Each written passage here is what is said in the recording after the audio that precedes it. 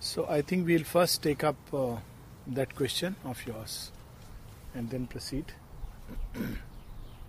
So the question was, because we read a lot about, what needs to change and how to change with regard to different religions, and how religions have encrusted themselves in a mass of dead rituals, meaningless customs, and their spirit is something different, and that needs to be liberated from all this. So we read... Before you start, I'll just add something to that. Yeah. Just to make precise what the question is. So what's happening in our generation is, in India, is we have this whole bunch of rituals. People are told to follow it from a young age, but most of them don't know the real reason of why they came up. Some of them might be outdated because in some point of time that was in context making perfect sense. Now they don't. So what's happening is, because some of them don't make sense, the generation thinks that categorically the whole thing is nonsense. Right. And they're shunning the whole thing. And shunning that, now they are completely open, they are directionless, they don't know where to go. So you see, in our generation, you see more diversity than in the previous generation. A lot of them are following cultures from the West. A lot of them are following their own individual value system. Like, I know many people my generation. A lot of them are not religious. They don't like being religious. They don't like going to the temple, the whole conventional way of following rituals, religions. But nonetheless, they are really good people. Like, look at their values, their tolerance, the level of acceptance. Their own values are one, but they are very, very tolerant and acceptance of people with a completely opposite set of values. So the heart is in the right place, but they don't have the direction. They don't have the right knowledge of why we are following the things that we are following in a religion. So what I want to know from people like yourselves about these things is about all these rituals. How do we clean them up? Like, how do we take out, how do we जो गेहूं में से कंकर निकाल देते हैं, like all of that, how do we choose what is outdated and what doesn't make sense and what has been distorted and now nonsense? Okay, so this is a slightly different question, and we can start with that. Then we can talk about the fourfold order. So if you have to approach those who are having a certain orthodox kind of mentality, we already read the essay part. Now in its practical application, and it would apply universally to almost all religions, but here we are putting it in context. Whenever people quote or when they speak about this ritual or that ritual, what I do is, to start with, I ask them, where do you derive the authority for this? This is one way, this is the language they understand. Like yesterday, Hemant was telling very nicely an example that what is the language that people understand. Now, normally they would say, no, we have always been doing it. So you ask them, who has been doing it? So their generation previously and their generation previously. So then you go back and ask, okay, but where did it all originate? Now, when you confront people with certain uncomfortable truths, that's when the process of engagement starts. Either the person will turn away or engage with you. For instance, there were no temples in the age of the Vedas. Now, to start with, we talked about temple going and all. In the Vedic culture, there was no temple. The whole concept, the whole Vedas are about an inner journey. So we talk to people that, look, this ritual is only a symbol. Why it was preserved? Because at two levels, a truth has to be, in Indian thought, they knew that there is a deeper truth, and I'm sure it happened in every religion. And yet the common mass cannot perceive that vast truth. So in the form of stories, myths, legends, and eventually rituals, this truth was preserved for the memory of in the memory of the race, so that those who are ready, it's like a kindergarten stuff, they are ready, they can go beyond it and find the deeper truth. For instance, if in a household there is everyday talk about Gita, Yagna and all that, so maybe one odd person will say, okay, let me read what exactly is there in the Gita. At least with me it happened. So, I had in my house Vedas, Gita, everything, and all. And there was also a traditional worship, and I like things which you don't like. As I said, if a woman has a period, why can't she enter into a temple? And there were many things like that. If you have not taken a bath, why can't you sit and pray to God? So I had these many such questions. So, and इस शास्त्र में लिखा है, उस शास्त्र में लिखा है. So I said, okay, let me go actually to these books and see what is really written. So when I read the Gita, except for two things, which I couldn't immediately connect because I didn't have the key, and it was a state more of revolt. Everything else I found this is so beautiful. This has nothing to do with any of the stuff which is being told. And these two things I couldn't connect was one where Shri Krishna says, I, turn to me, become my minded, my lover, bow unto me. And with all of us inherit the time frame in which we are born, and that was a time of when all images everywhere are broken. And how can somebody say like that you turn to me? And similar thing we find in the Bible. How can somebody say that? It was a bit of a shocker to me. But because I loved Krishna, I somehow went through it. It was okay. Though I found it, why would Krishna say like that? To my mind, little mind, it was, Krishna is so wonderful. This statement is a bit egoistic. Why would Krishna say this? So for me, that was a problem. It's not that I doubted Krishna, but to me the idea of divinity was that the divine would never say that I am divine and don't. So this was one thing. And the second thing was that when Sri Krishna says, among the I am the four varnas.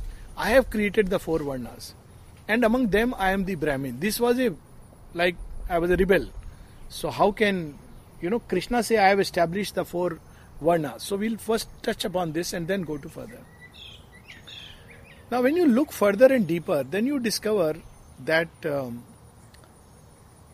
our ancients, they observed very carefully the human journey and recognized that there are a wide variety and range of people who are advancing, and there are different stages of their development. Up to animal to man, you will see a sudden change from one species to another. Intermediate species must have been there, but they are wiped out. But within man, you see that men evolve, human beings evolve. Even when they have the same form, the same body, there are different stages of evolution. Now this creates a very complex condition. And then I discovered that the whole idea of rebirth was basically to facilitate the evolutionary journey. I had read that rebirth means you have done a sin. This was another problem of mine. What do you mean God will punish sin? Sin is done in ignorance. Most of what we call as sin. And even if it is done with knowledge, there was not that sufficient will. And if God has to punish and reward, what kind of a God He is? I can't love such a God. All these concepts I had.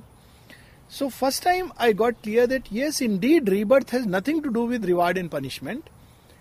Because in one life there is a point to which you can progress. You shed that because you become more and more fixed. As a child we are supple and born wide, born free actually in a certain sense. Not in the deepest sense, but in a certain sense. But right from birth, parents, society, books, education starts writing on a slate. And by the time we realize, that also brings to original thinking, much has been written on all these, on the slate of our life. And we then keep on rehearsing the script which somebody else has written for us. Now this is what probably the younger generation will connect with. So, how do I do? Now how do I go about? I have already been conditioned in 100 ways. All the terminology, definitions, everything is there. How do I go about? So when I explored, then I realized that look, basically the whole idea of rebirth was for different stage of evolution, and because this evolution takes place step by step, there are some minor stages, minor steps, and there are some major steps. Like, let me give an example. When you climb Mount Everest, so there are many small steps. You say, okay, you rest here, you rest there. Then there are some mountains you have to cross. You say that, Kanchenjunga is one peak, then Mount K2 is another, then, there is another Mount Everest. So the ancients recognized that human evolution has some 3 or 4 major stages of development. And they put it very logically. The first stage is when I am conscious only of my outward needs, the bodily needs, the physical and the vital. That's all. Nothing else matters to me. So that's why even when I turn to God, I turn to gods whom if I can propitiate, they will give me reward. So the primitive conception of God is all these gods, you can please them by either giving some money, very, very crude gods, I must say. but it is believed. अभी भी होता है इतना चढ़ावा दे दो, you want to appear for an exam, you promise this much money, and the gods get very readily bribed, and when they look after you, you say wonderful God. When you don't succeed, then either you deny God or say God is so cruel. Or to save God from human contempt, Pandits devised a very nice way, your karma. So now you can't even question God. Some karma in some life and you are being punished for that. So you can't say poor God. I mean, the only chance we had of engaging with God was when something bad happened to us and we went to Him and questioned Him. Why this? Why me? But we have taken away that chance because we have said it's your karma. So now I have to bear the burden of some unknown karma which I have done in some life. But that's not what rebirth was meant to be. Now, in the primitive notions, evolution, for me, everything is centered around the physical and the vital. My life is centered around it. I can understand an idol, but I cannot understand the reality within it. Now, you see how physical, outward-looking man is. I can understand a temple and a church, but I cannot understand that this is the temple and this is the church. I can understand the Samadhi at Sri Aurobindo Ashram, Pondicherry, but I cannot understand that it is worthless if I don't recreate that atmosphere inside. Sri Aurobindo brings it very beautifully in the human cycle, where he says a symbol, a religious symbol or a spiritual symbol is a convention, a meaningless ticket, unless you reproduce it inside you. So, first step is it. Like, mother symbol, everybody talks and even people ask, what is mother symbol? Oh, center, there is Aditi, then there are 4 powers, there are 12 powers. So ask that person, what is in your center? My ego, my 4 relatives, my 12 grandchildren. Now, what is the use of such a symbol? I may know all about it, but I have turned it into a meaningless convention. Now, this symbol has to be realized within me. So I have to make sure that, at the center at least to start with, I have Aditi, the Divine Mother.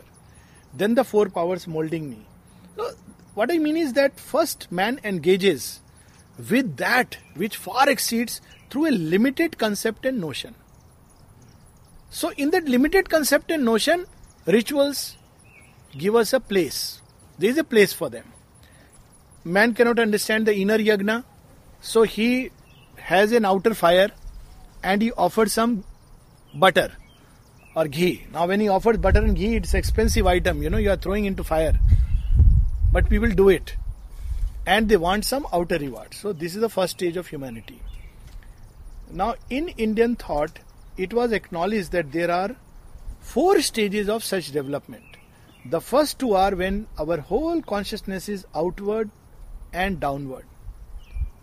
And the other 2 when it begins to turn inward and upward.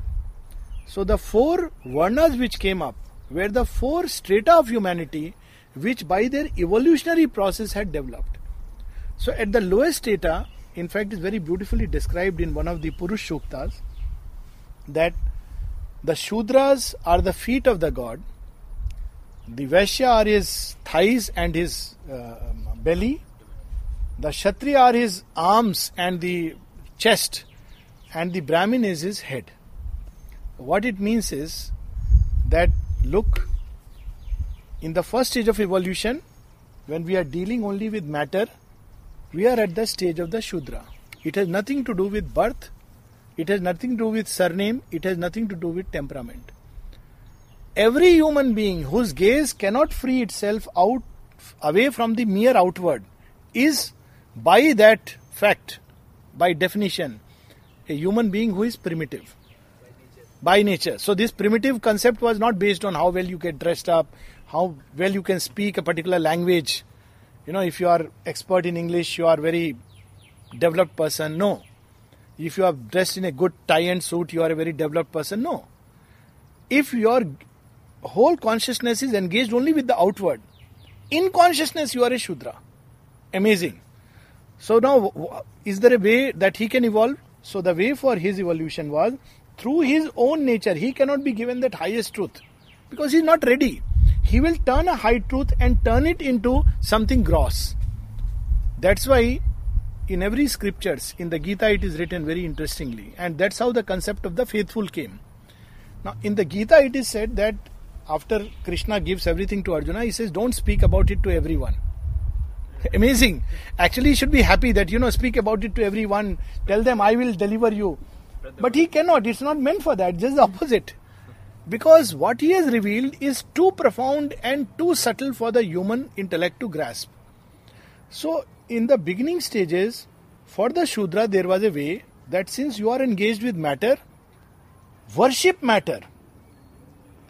Work with your hands, make things beautiful and perfect. Artisans, craftsmen, that's how the job came in. And if you do it well, you will have what is called as sadharma gati. You evolve through your nature. Shudra was not expected. Now, every time I use the word Shudra, get the mind clear of, there is no negative connotation to it. So, but mind is tend to. So, when a Shudra made something very beautiful, like an image or a house, he was worshipping God. And he was not asked to do anything further. So he need not go to a temple, which later on turned into he should not go to a temple, mind you. He had no reason, because he will get lost. They will talk about Vedic chanting and he will say, what is all this about? Oh, no, let me work with my car and I'll make it good. It's fine. You can approach God through that. So there was no, if he could do that, and for his life, there were minimum restrictions. The life of a Shudra could be very undisciplined. He could, drink, he could do these things. But when he worked with physical matter, now you'll be able to connect with many things, when you see this. He had to be perfect with that. Next level was the vital man. He is not happy only with his immediate physical matter. He wants to expand. He wants to discover new shores, continents, see how he can carry these goods there and bring those goods there. He was involved in a interchange or a vital commerce with life which was around. How, things, he could make things of utility, things of beauty, carry it to far off lands, bring things of beauty and good there and bring it. This was the Vaishya. So Vaishya again, if he entered into beauty, harmony of life, created that opulence of life which was harmonious, then again he evolved further. These two were the outward gazing mentality. Then comes the Kshatriya. What is enjoined upon him is something still more. Because he is called upon, there are born leaders who want to fight for truth, for justice, for right. And they must follow that nature. You can't tell them that, sit in a temple and meditate, or, you work with the hands. He will feel frustrated because he is a born warrior. And it is so beautifully shown in the life of many persons like Moses. Moses is put with the slaves. But even there, because he is a, real Kshatriya, he liberates them, fights a great battle. So that is the full-blown Kshatriyahood, where a man lives for truth, right, justice, even if it means he has to sacrifice his own body. Now sacrifice is assuming a different connotation. The first sacrifice is external. For Vaishya and Shudra, sacrifice is external. Shudra sacrifices that he creates beautiful things. Vaishya sacrifices, he puts money. But Kshatriya sacrifices his own life. Already it has gone to one notch higher. Then when he has done it, if he has lived it rightly, then he enters the next stage. When the Kshatriya turns into a seeker. What is truth? I am fighting for truth, but what is truth? I stand for justice, but what is justice? He begins to raise these questions within himself and seek their answers. Now the moment he seeks these answers, he enters into a subtle truths of life. I worship this idol. What is this idol? Who is Krishna? Who is Christ? Is he confined to a temple or church? Or is he all over the world? Why? When this seeking comes, then one is a Brahmin. So he is in the head of God. So evolution has carried. And what the Brahmin has to sacrifice? Not even his life, but his works. His everyday life has to become a consecration. Yagna. So on Brahmin only, these things were endorsed. No meat eating. No alcohol. No twice marrying. no earning money. I'm just telling you how the old social order worked before we come to that. So a Brahmin was never supposed to engage in money making activity. So how does he support himself? Society was supposed to serve him, take care of him. He gave knowledge and they looked after his well-being. There are such stories. I think New Jersey, I spoke about the story of Ushasti Chakrayan. That this man is literally has no grain left in his house, but he is a knower of Brahman. So society, it was the work of the king and the society to maintain him. Now that got distorted into what? By birth, if I am a Pandey or a Sharma or whatever, XYZ, I have to be taken care of by everybody. Just because I can recite some slokas, people must give me dana, chadhava. And then the greed comes in. All kinds of things come in.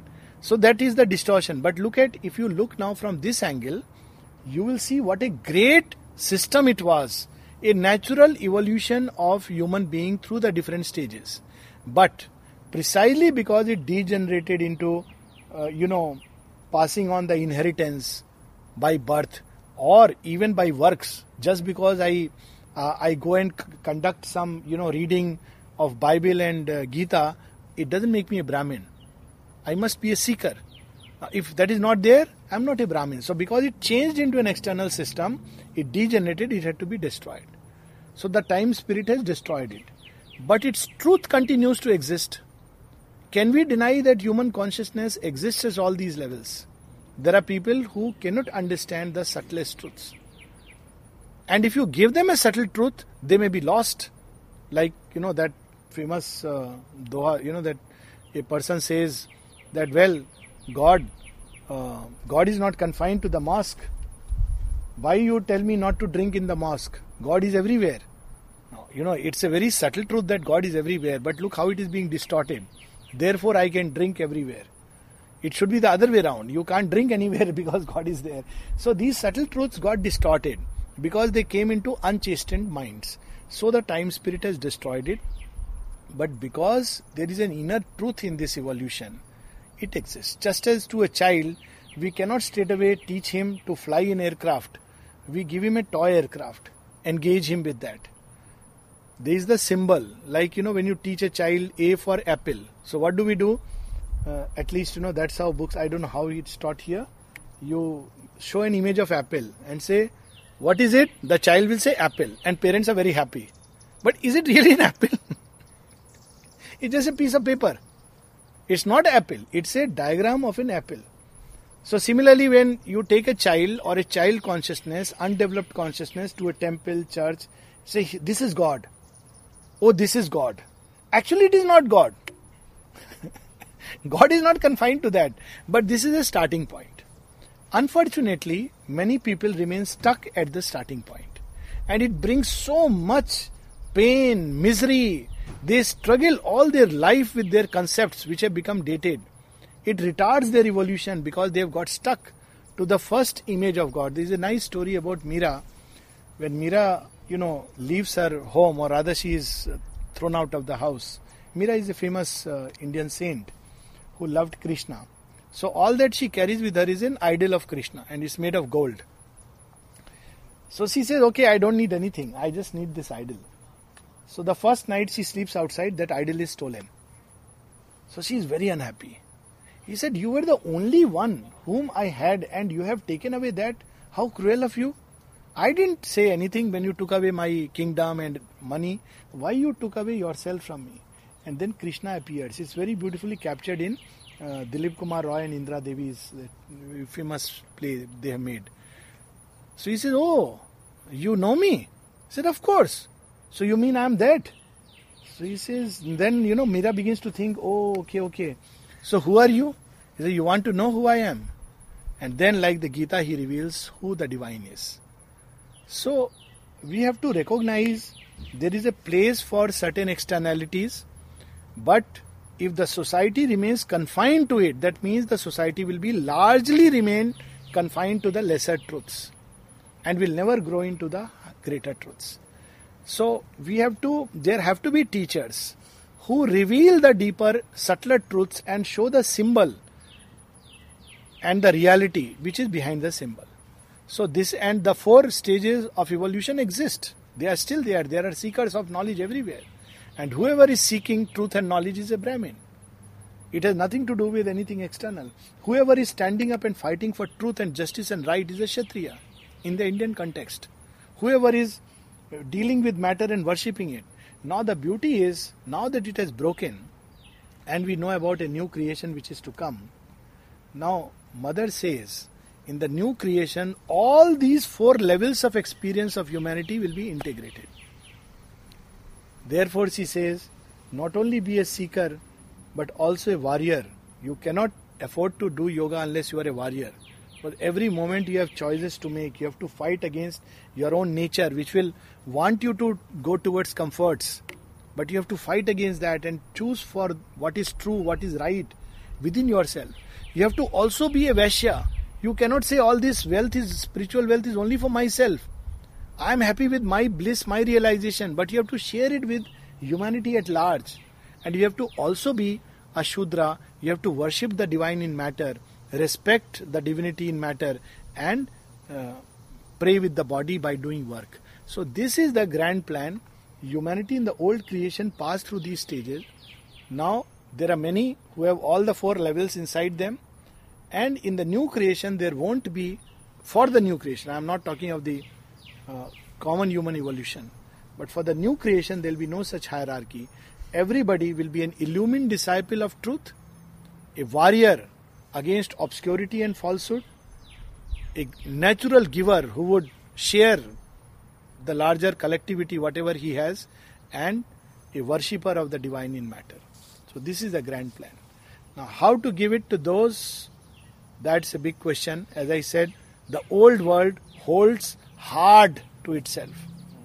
It is being destroyed, and it's very beautifully given in the story of Shiva and Sati. Sati is the old world. So she destroys herself. She doesn't mind being destroyed because, the new world will come up. She will be reborn as Parvati.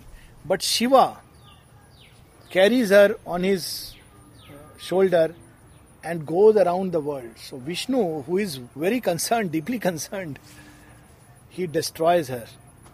He destroys her so that she may be reborn as Parvati.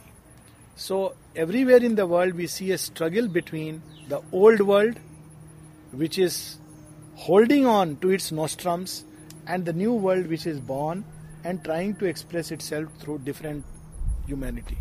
And we have to decide to start with which side do we belong. Do we belong to the outdated stuff? It needs tremendous courage to take a leap. Or do we belong to the future?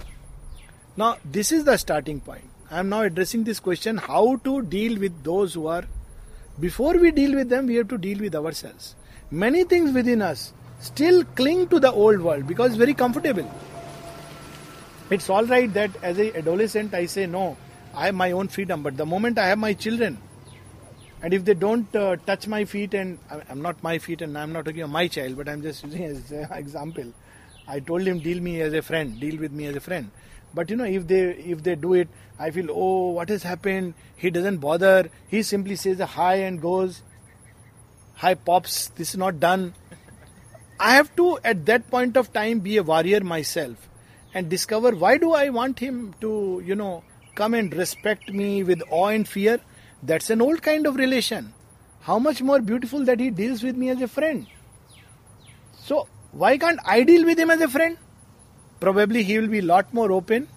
He will be a lot more like come and confide to me, and maybe he will accept whatever suggestions I can give him, because that's the relation of the future. So first step is within us, in every part of our being, we decide whether we want to belong to the old or to the new. And then because we live that life, it will begin to radiate in our all around us, in everybody, organically, naturally.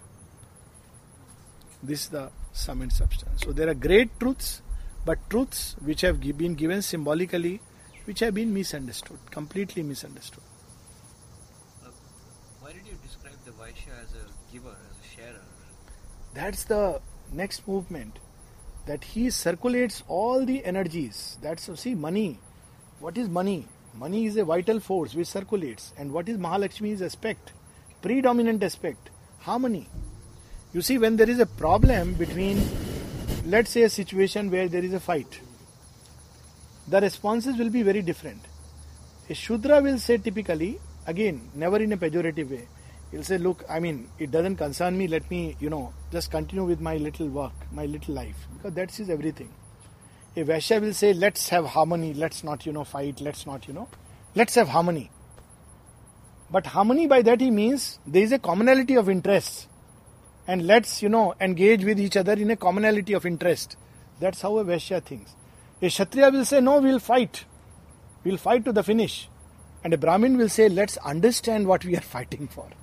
Same situation, there will be 4 responses.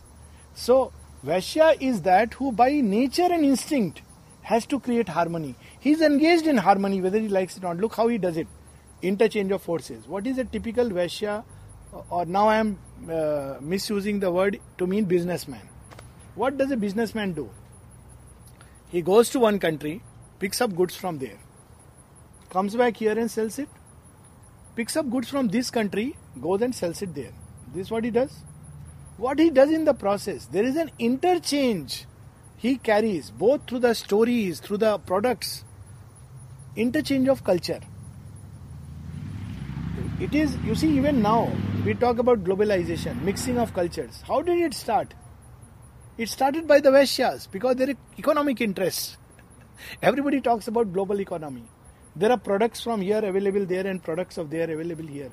So Vaishya brings people, forces together, and it creates a harmony, because it creates a churning in the human consciousness. Some people here appreciate those products, some people there appreciate these products, and they try to understand each other. So by instinct, a Vaishya is a seeker after harmony. So how does he do? He gives, he receives. He enters into an interchange of forces. Its outward expression is business, money, all this is only an outer expression. Even otherwise, you see, Vaishya generates wealth, he keeps wealth, and then what happens to that wealth? That wealth is going all around the world for something else. He carries a plastic card. So he has actually circulated the money force in this world, which is necessary. Whereas if a Vaishya accumulates it and keeps it, buried under a tree, then it's only for the cobra. His own children won't use it. Probably they won't know there was treasure. And the poor fellow will die, as paupers. But a true Vaishya will never do it. And that's why these Vaishyas who have entered into larger sense of life, they have succeeded well. This is one example of our own Rama family. Amazing. And there's so many such stories. It is nothing to do with the American dream. Only thing is, because in America these 2 aspects, outward and this thing is so prominent, that it facilitates it. Just as in India, spirituality is facilitated by the very fact you go there. So the moment you do this, you allow the money force to circulate. You don't have the fear. You are an adventurer in your own way. Then it will go around the world, bring forces, people, and start creating a harmony. And you can use it for good purposes. Tatas, all those people who have built their empire have built like that. So you have to give. And when you give, you receive. But if you want to only receive, accumulate, then you are not a Vaishya. You are just a miser.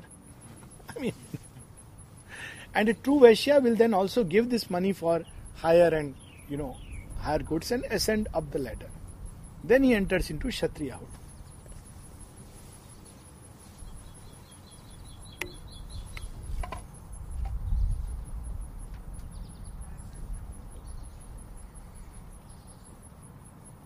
So as you said, many things are contextual. Like for instance, taking out the chappals before going to God.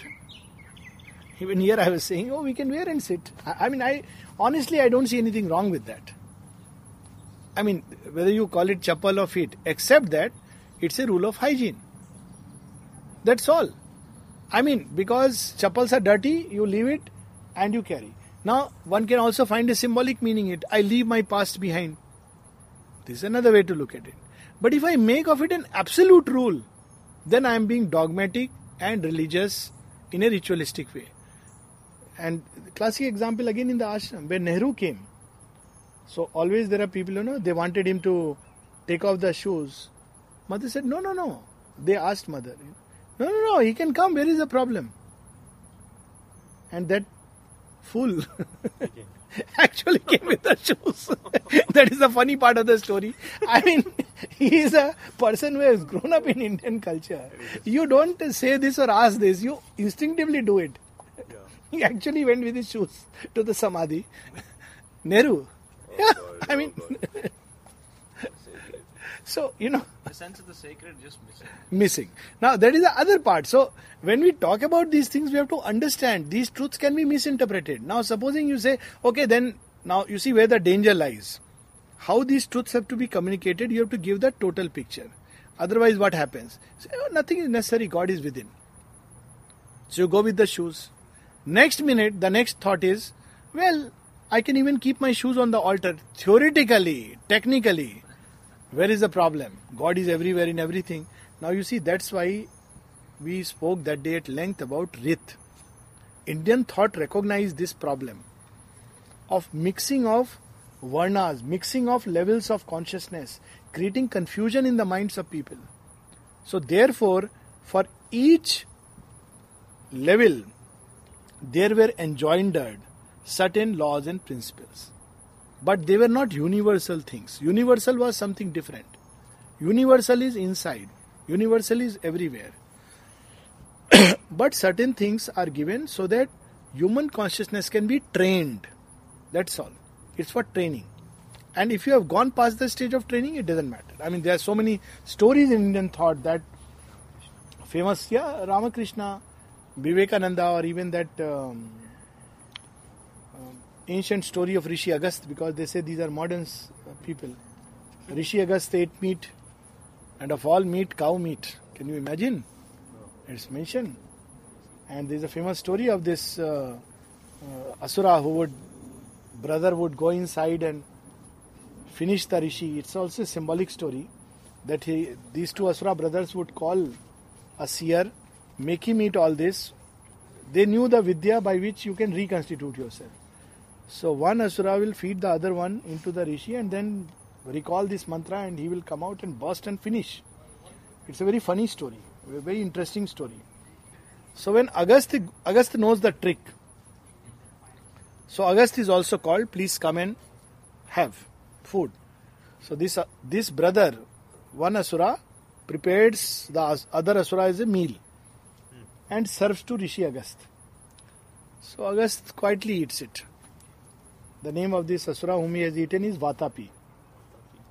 So then this Asura says, now I am going to kill this Rishi. This story is very, very deep and profound, symbolic.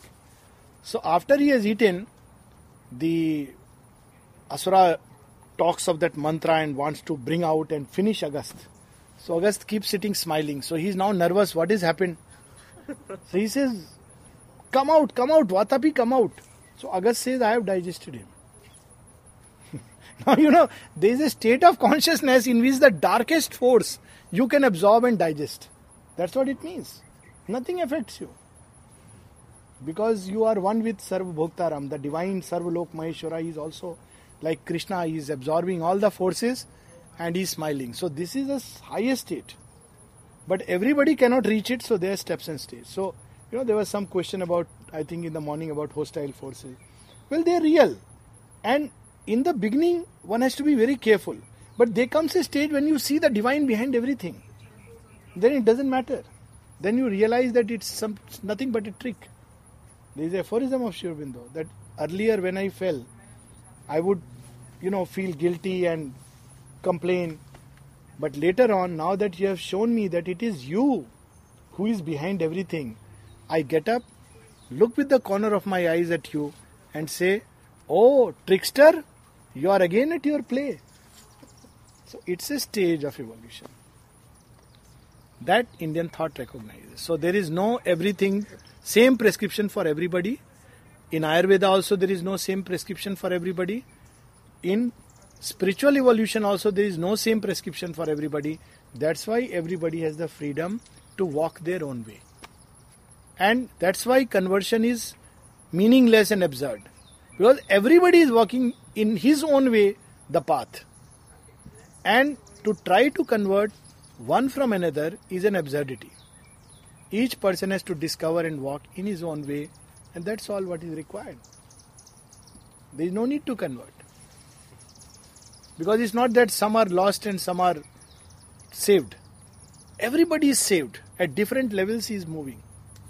So you see how beautiful it is. It's not that if I am a believer in Vishnu, I have to convert the Shiva believer into a Vaishnava believer.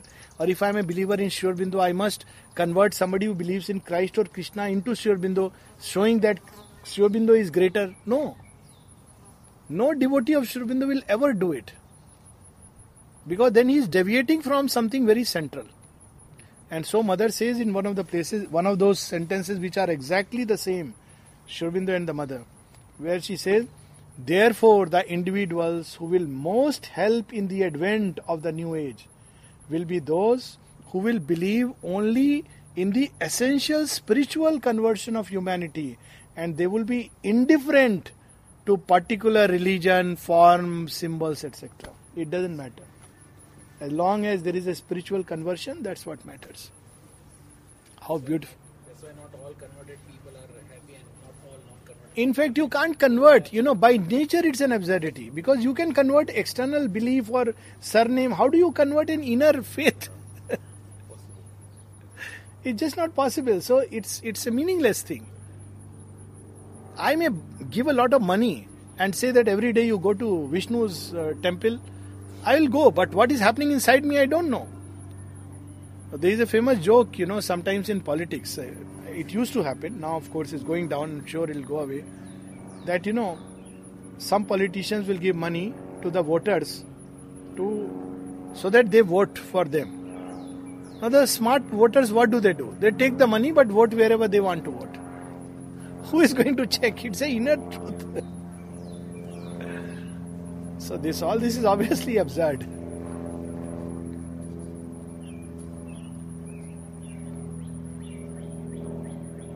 But you can see how cheap the whole attitude of conversion is. It's exactly like the politician winning allegiance of a voter by giving him money. Exactly the same consciousness. It has nothing to do with... Primitive mind. Yeah? Very primitive. It is very primitive. At its root, it is primitive.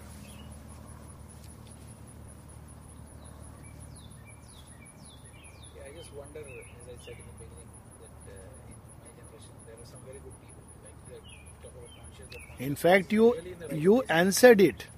I was observing, you answered it. Precisely because they are freed from religious forms. They are very nice people. Let me add to that. Because they have a chance of growing wide and discovering truth. They are the hope of the future. Not those who are very religious. Some asuras are very religious. So, precisely because they don't believe in all this, there is hope for such people for something new and beautiful.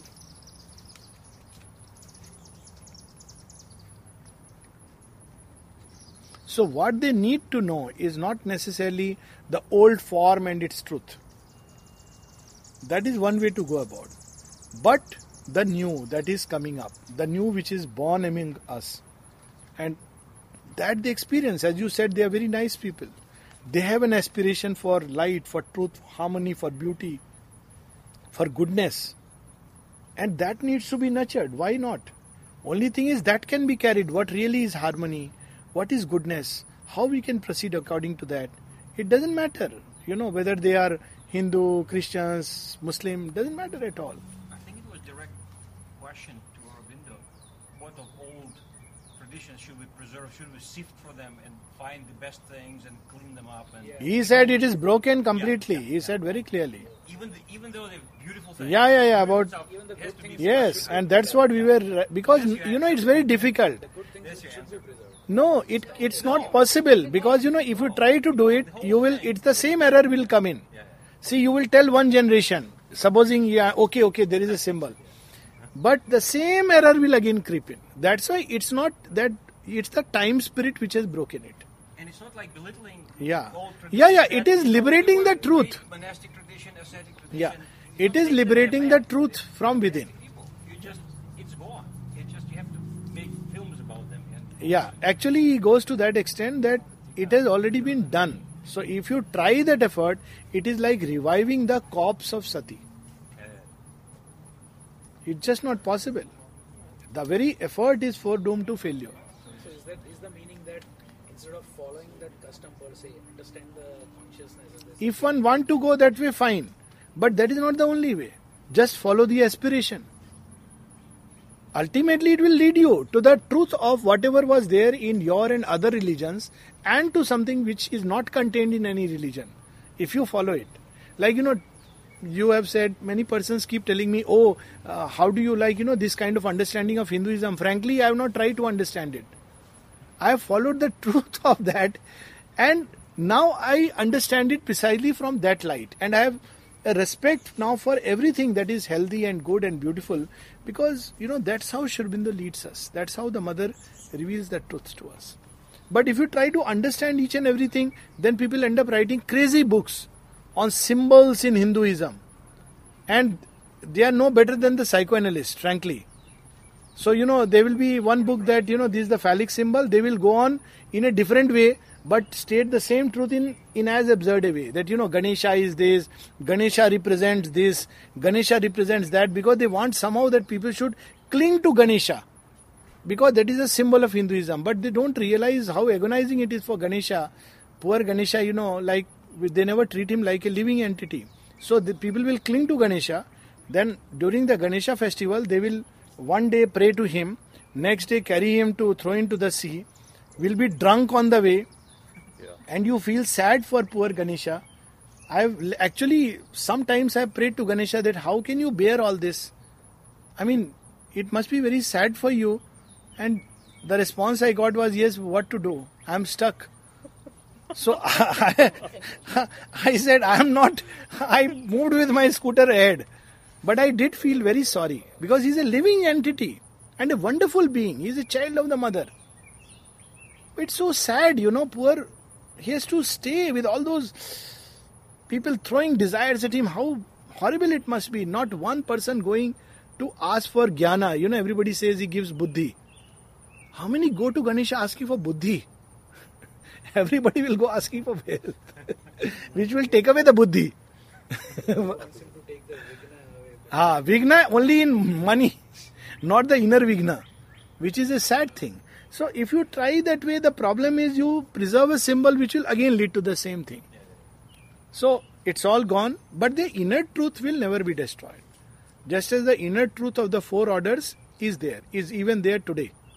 And you cannot demolish it because it's an evolutionary journey of man. You just cannot remove it away. You can't wish it away. But the outer form will be destroyed. And it will take a new form. What form it will take, we have to leave for time, spirit to do it. Because time can destroy form, but not the spirit. How about the symbols in the Vedas? Like you were mentioning the swan the other day, the Ashva, the fire. Those can still be very useful, especially during meditations. Yes, if you see a swan in meditation, yes, it would mean something. If you see a baby in meditation. But so will some of the symbols are time bound. That also Sri Aurobindo reveals. Some of the symbols change with context.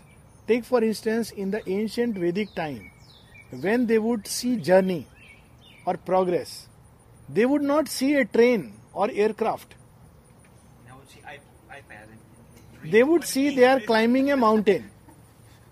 Now today also you can see a mountain, but you can also see traveling in an aircraft. So symbols also are not fixed, because symbols are not the last reality. Symbols are how symbols are created. It's very interesting when you read the Life Divine and Savitri. These higher truths, as they come down, at each level they suffer a distortion. At the overmind level, these truths become separate from each other. So, justice, God of justice and God of kindness, God of love and God of strength, they become separate. So, this is the first distortion that takes place at the overmind. Then as you come down at the level of intuitive mind, you see part of the truth but not the whole. So that's why you see Sri Aurobindo is giving us the whole truth. So that's the second distortion that takes place. Now these are not ordinary levels. At the level of the higher mind, these truths are clothed into symbols and fixed, but they are subject to time. And then these symbols at the level of the human mind turn into whatever, external stuff.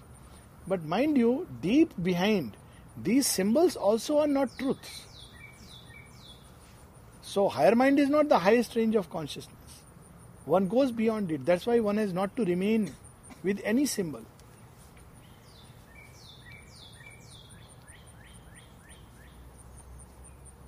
I mean, Durga may appear to a Hindu in a typical, Dash Bhuja, and to a Christian in the image of Virgin Mary, in the meditation itself. Because she is not bound to that form. Because the Christian believes in Virgin Mary as the mother, she will appear and he won't know. But if you don't have that concept, you are gone. Like to Muhammad, she appeared as the three angels, and he just couldn't accept that. Look, how can it be? It is the devil which is misguiding. So that also happens. I mean, to talk about the facts, like, so she will assume a form.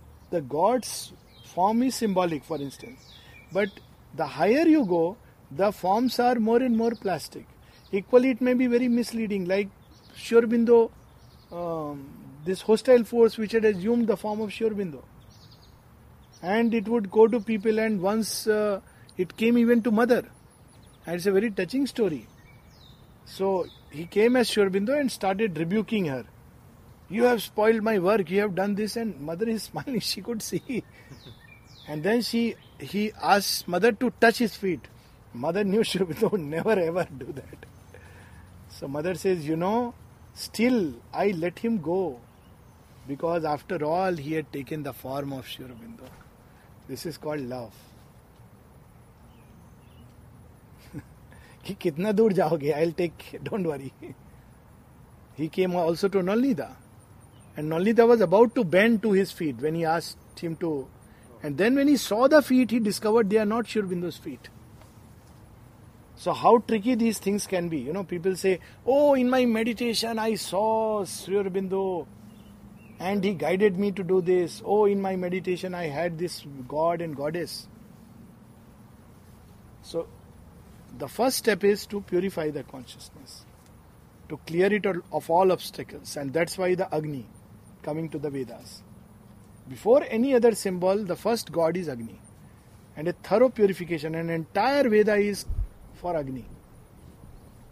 Then the next Veda also takes that form of Agni and turns it into Yagna. Yajurveda is all about Yagna. And then the prayer and all that, reception. So, long process of purification. That's why yoga is such a difficult journey, because it's not a 2-day, 5-day, 10-day. Purification is a long, long process. And that's why a mere intellectual understanding is not enough, because everybody stumbles at this point. Understanding is wonderful, but purification. Millenniums of dirt lies within us.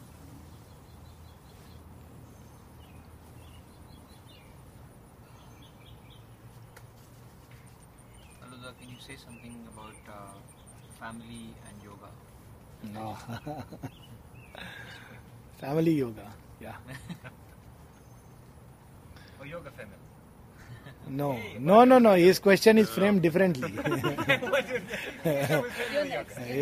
Yeah, his question is framed very differently, very intelligently. See, to start with, the fundamental foundation is that attitude is much more important than outer thing, and that we read from the mother, even referring specifically to marriage. That people think it is very important, human beings, but it is not important. What is important is the attitude. So that is always the fundamental foundation. But having said that, then comes the other considerations. Still, is family life a help or an obstacle? Well, by and large, let's look into the dynamics. To start with, it means another consciousness is interpolating with our consciousness. And that means that means two things.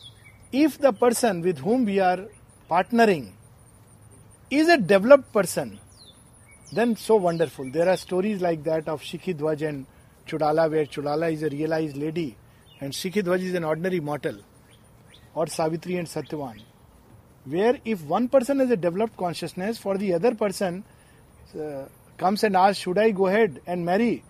Yes, yes, must. You have a chance.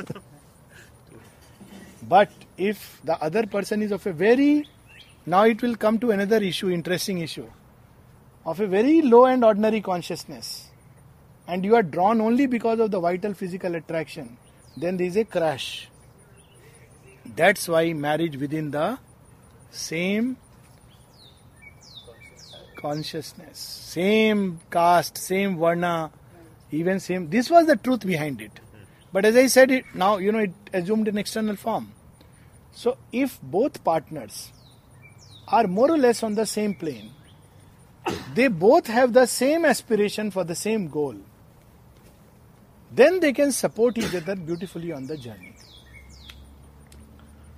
And mother has given that wonderful message to somebody who wanted to, get married, and that, to be united, that symbol of fire, that to be united physically is good but not enough, to be united vitally in sensations is good but not enough, to be united emotionally is very good but not enough, to be united intellectually as companions is very, very good but not enough. Then she says at the center there is a fire, and to be united around that fire, to walk together hand in hand to the same goal, and mark the words, at the same pace. This is the secret of a lasting union. So marriage, if takes place like that, like in ancient Vedic rishis, many of them were married. Almost everybody was married. And those who were not married had chaos in their life at times. Vishwamitra is an example. Now, Vishwamitra, when he marries Menka, it's a fall, because he is purely attracted for vital physical reasons. But it doesn't mean that every lady or every man that comes in the life of a sadhak is a fall. That is a wrong conclusion. There may be relationships. There are, even I'll give you two instances.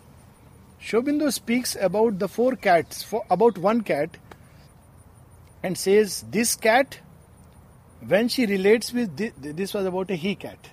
When he relates with that she cat, it's purely physical. When this he cat relates with that she cat, his love is more emotional. When this same he cat, when Bushi relates with the other cat, it is a psychic love. Imagine, forget about human beings. Psychic love. And then another instance I know, where I'll not take names, he is now passed away, but right from the horse's mouth, this person had, like some rishis of old, two friends, neither married to neither, but both used to look after him. And so one of them was telling me once, revealing when he passed away, he had come very close to me, and so when he passed away, one of them was telling, I went to mother and asked him that, I have these feelings towards him. Should I go ahead or should I not go ahead? She said, no, don't worry at all. Your feelings are pure psychic. There are examples where mother gave Sujata's hand to Satprem.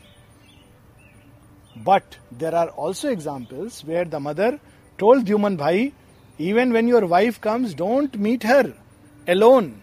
Only meet in somebody's presence. So, whether family life to start with an obstacle or not will depend on the attitude. But these are the general things. So generally it is not advisable to simply, I'm not talking of marriage as an institution, but togetherness with just anybody and everybody, or purely by vital physical attraction, or just because some emotional need is there, emotional hunger is there to satisfy that. But something deep, common aspiration is the main thing. But it does absorb your energy, especially children, it does absorb your energy. This is a fact. Can you expand to parents and that entire, Parents belong to the old. And when one takes to yoga, attachment to parents very often falls away. Even nature does it in a very natural way. And when somebody asked this to Sri Aurobindo, he said it is a release, because attachment to parents is purely of a tamasic kind. Because you are related to physicality and blood. If you really look at it in the depth. However, if that relation becomes a different kind of relation, A beautiful relation. Or generally it's a tamasic relation. generally that is how it is. Simply because they are parents. No, again, nothing wrong or bad, or it should not be, oh, then I must get free from the parents. No. But I am just telling that we should recognize things for what they are from a yogic perspective, so that our mind doesn't justify. We can say that, well, I am attached to my parents, well, that's how I am, but mother, liberate me from this. It's not right for me. But we should not say it is very sacred, very good, very nice, it is very yogic, spiritual. No, none of those things. It is a normal, because I am born in a certain family, I get attached. Look at it, it goes to what absurd extents. I am born in a family, so iPad? Yes.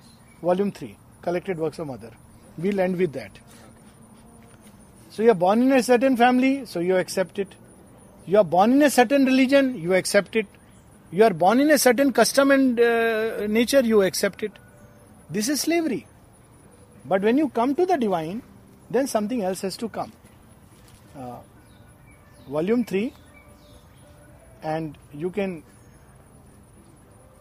Google search the word the divine, and it will come after a few. No, I know, but it's very early. So just the divine and give it to me and tell For me. the yoga for the sake of the divine. Press down. Yeah. Where, this one? Yeah, that one. Once more. It's all on the contents showing up. Yeah. Okay.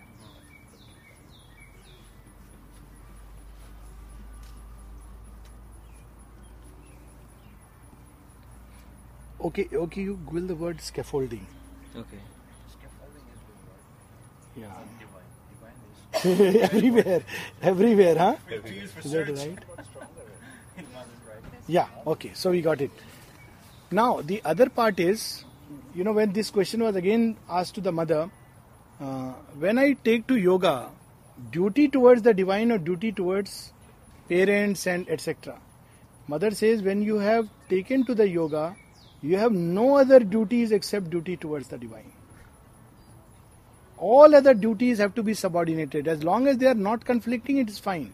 But supposing I have to make a choice between my service to her and my service to family members, I have to let go of that, because this is the path. That's why it is said, sharp is the path, or what? Hard is the path, sharp is the result's edge. One cannot say that I am making my choices because of my parents and doing something great. I have to make a choice for the divine. And she has said that very clearly. But here this is very powerful. I think we'll read it and then we will, close this session.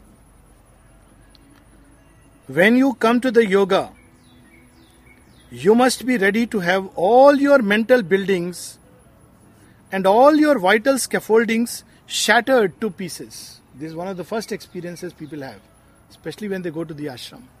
I mean, I'm talking of living there as well as just visiting. You must be prepared to be suspended in the air with nothing to support you except your faith. You will have to forget your past self and its clingings altogether, to pluck it out of your consciousness and be born anew, free from every kind of bondage. Think not of what you were, but of what you aspire to be. Be altogether in what you want to realize. And now the last sentence sums up where you said family and yoga, or yoga family. Look here what she is saying. One is the question, the second is the answer. So she says, turn from your dead past and look straight towards the future. Your religion, country, family lie there. It is the divine.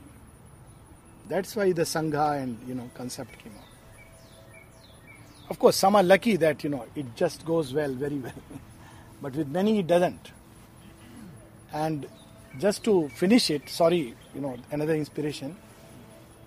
In Indian scriptures it is there. Why I am saying that many people, this is too much. What about Indian thought where you are taught to respect your parents, regard them as God? So Meera asked this question to Tulsidas, that I am torn between my love for Krishna and my love for my relatives. What should I do? I have on one side my parents, my in-laws, my husband. They are asking me to do something which my deeper self, which my love for Krishna contradicts. So, you know what Tulsidas wrote? It's a very lovely bhajan, and I love to talk about it everywhere. जाके प्रिय न राम वेदेही सो छाड़िए कोटि बैरी सम जद्यपि परम सनेही बलि गुरु तजो विभीषण बंधु भरत महतारी. So just to translate that, as far as he says, I am concerned, in my view, that once you have turned to the divine, just through him you connect yourself with everybody, and whatever contradicts it, keep it aside. And then he gives example from the scriptures. He says Bali abandoned his guru. You know, he didn't listen to his guru Shukracharya. Vibhishan abandoned his brother for the sake of divine. And Bharat abandoned his mother for the sake of the divine. So this is the path. And this is hard and sharp as the razor edge. Okay, let's